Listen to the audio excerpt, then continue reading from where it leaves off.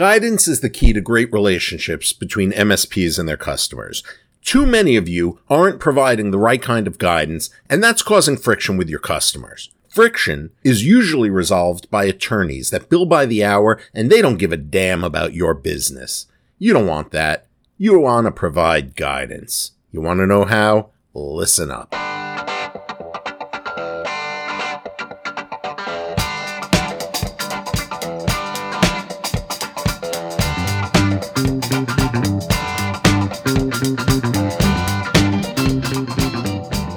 Hello, everyone, and welcome to the Technology Broadcast. I actually think this is episode 50. So we've reached that 50 episode mile mark. I really appreciate all of you guys who listen, who subscribe. You have made this podcast the number one MSP devoted podcast in the country. So thank you for that.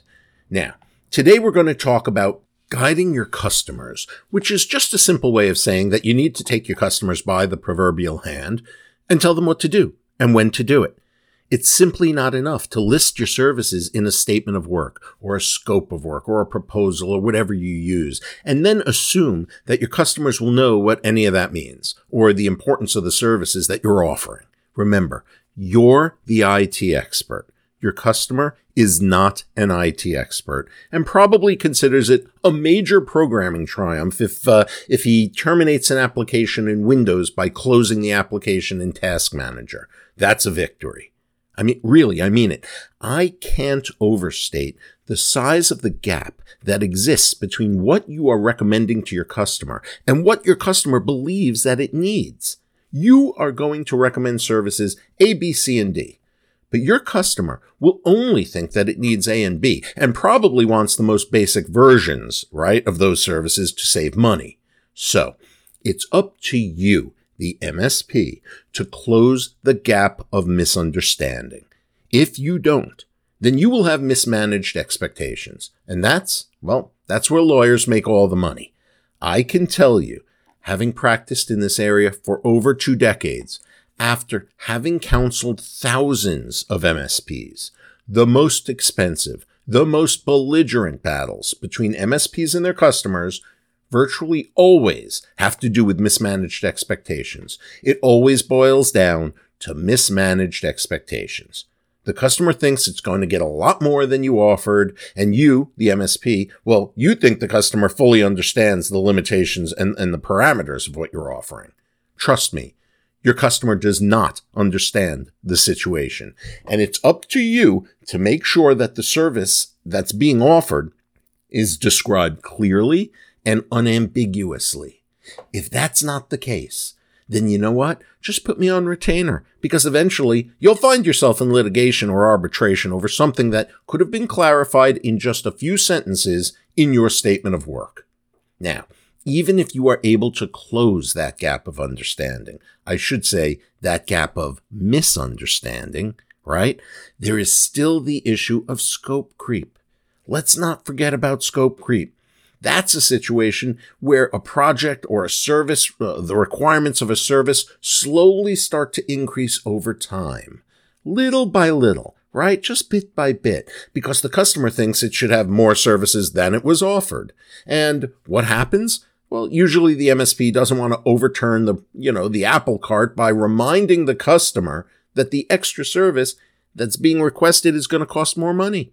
So what does the MSP do? It just, expands the scope of services a little more, and in an extreme case, that can result in the MSP not just providing free service, it could result in the MSP losing money, losing a lot of money, all due to the failure at the outset to properly provide guidance to describe the parameters and the limitations of the services being offered.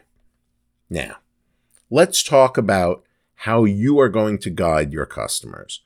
To do this, you need to pursue a few strategies. A single strategy could work, but multiple strategies will collectively result in better and clearer understandings. And that's what we're aiming for here, right? We're aiming for a better and clearer understanding of the services that your MSP business offers to its customers. So I'm going to start with strategy 1. This is the concept of a services guide. This is a concept that I came up with about 2 years ago. It had not been done before in the industry. So if you see anyone else offering this type of thing, well, tell them they should thank me, or maybe stop copying me, or both. But I digress. Think about the services for a moment that you're offering. Okay? We're going to aim for a services guide. Now, I want you to think about all the various services that you offer. You probably have a stack comprised of lots of different vendor services that you can call upon, one by one, in bulk, individually, to assist your customers' network, their security, or their compliance needs. And the reason why you offer those services, well, that's really known only to you. And by that, what I mean is that you have specific reasons for offering those services that are in your stack. And it might be because those services integrate well with other services, right? Or it could be that you simply like those interfaces in those services. It also might be that the price point is right where you want it to be. In fact, that's usually the reason, right? Why you're offering a service. Because it's a great service, but at the end of the day, it's the price that matters. So you're going to offer it at the price that works for you. But whatever the reason is, whatever reason you have in your mind for offering the services that you do, if we sat back and thought about it, right? We thought about all the services you're offering and the services that compete with those, right? Similar services, similarly situated services.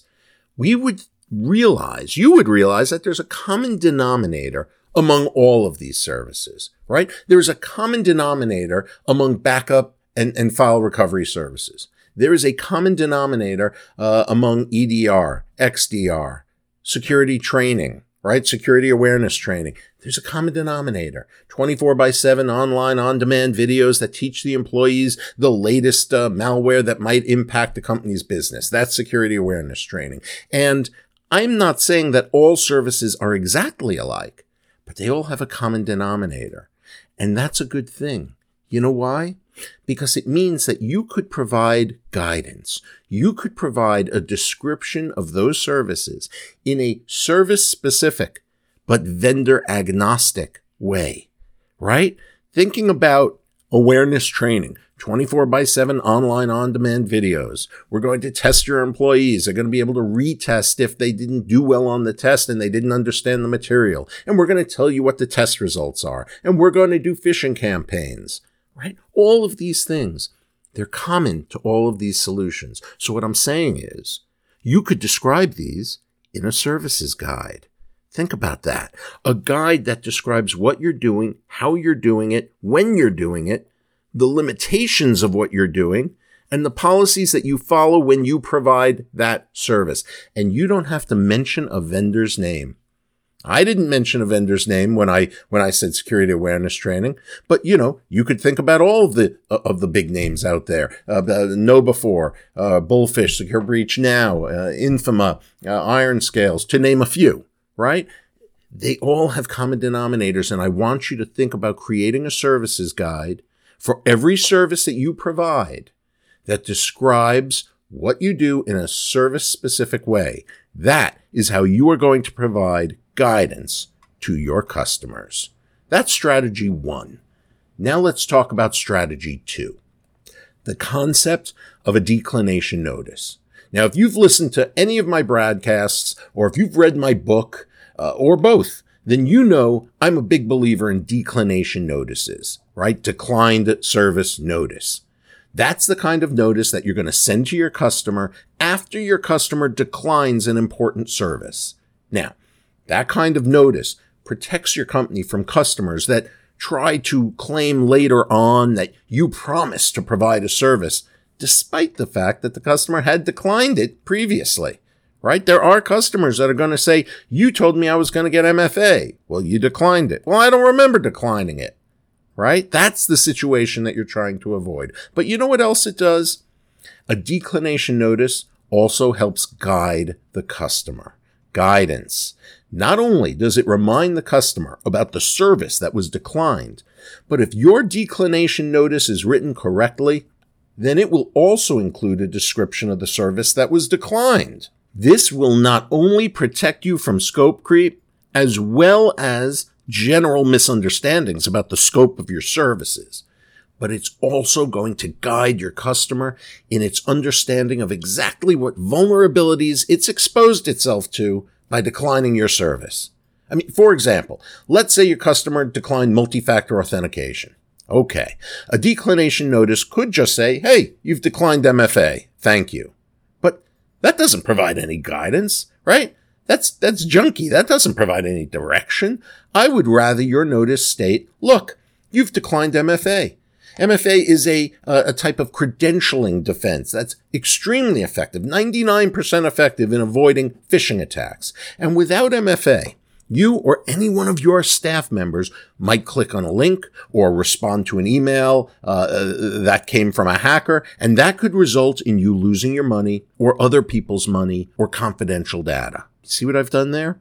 I didn't just tell the customer that they declined a service. I described the service, and I told them about the vulnerability to which they are now exposed. Again, not only does that protect your MSP, yeah, it does that, but it also guides your customer into reconsidering MFA, because your customer doesn't understand MFA. They really don't. But then they read that notice and they think, gee, I didn't understand what MFA was before, but now you just scared the hell out of me. I think I understand it. Let's talk about this again. You see, it's all about guidance. Leading your customers down the path will not only help you avoid conflict, but it's the key to also avoiding misunderstandings and protecting your business from customers who really don't understand the scope or the value or the parameters of the stuff, the services, the advice that you provide. Okay? The idea is provide guidance unambiguously, clearly. Keep this stuff out of the lawyer's hands. That's going to save you time, that's going to save you money, and that's what it's all about. Thank you for joining me on this 50th episode of the Technology Broadcast. I will see you next time. Take care, everyone.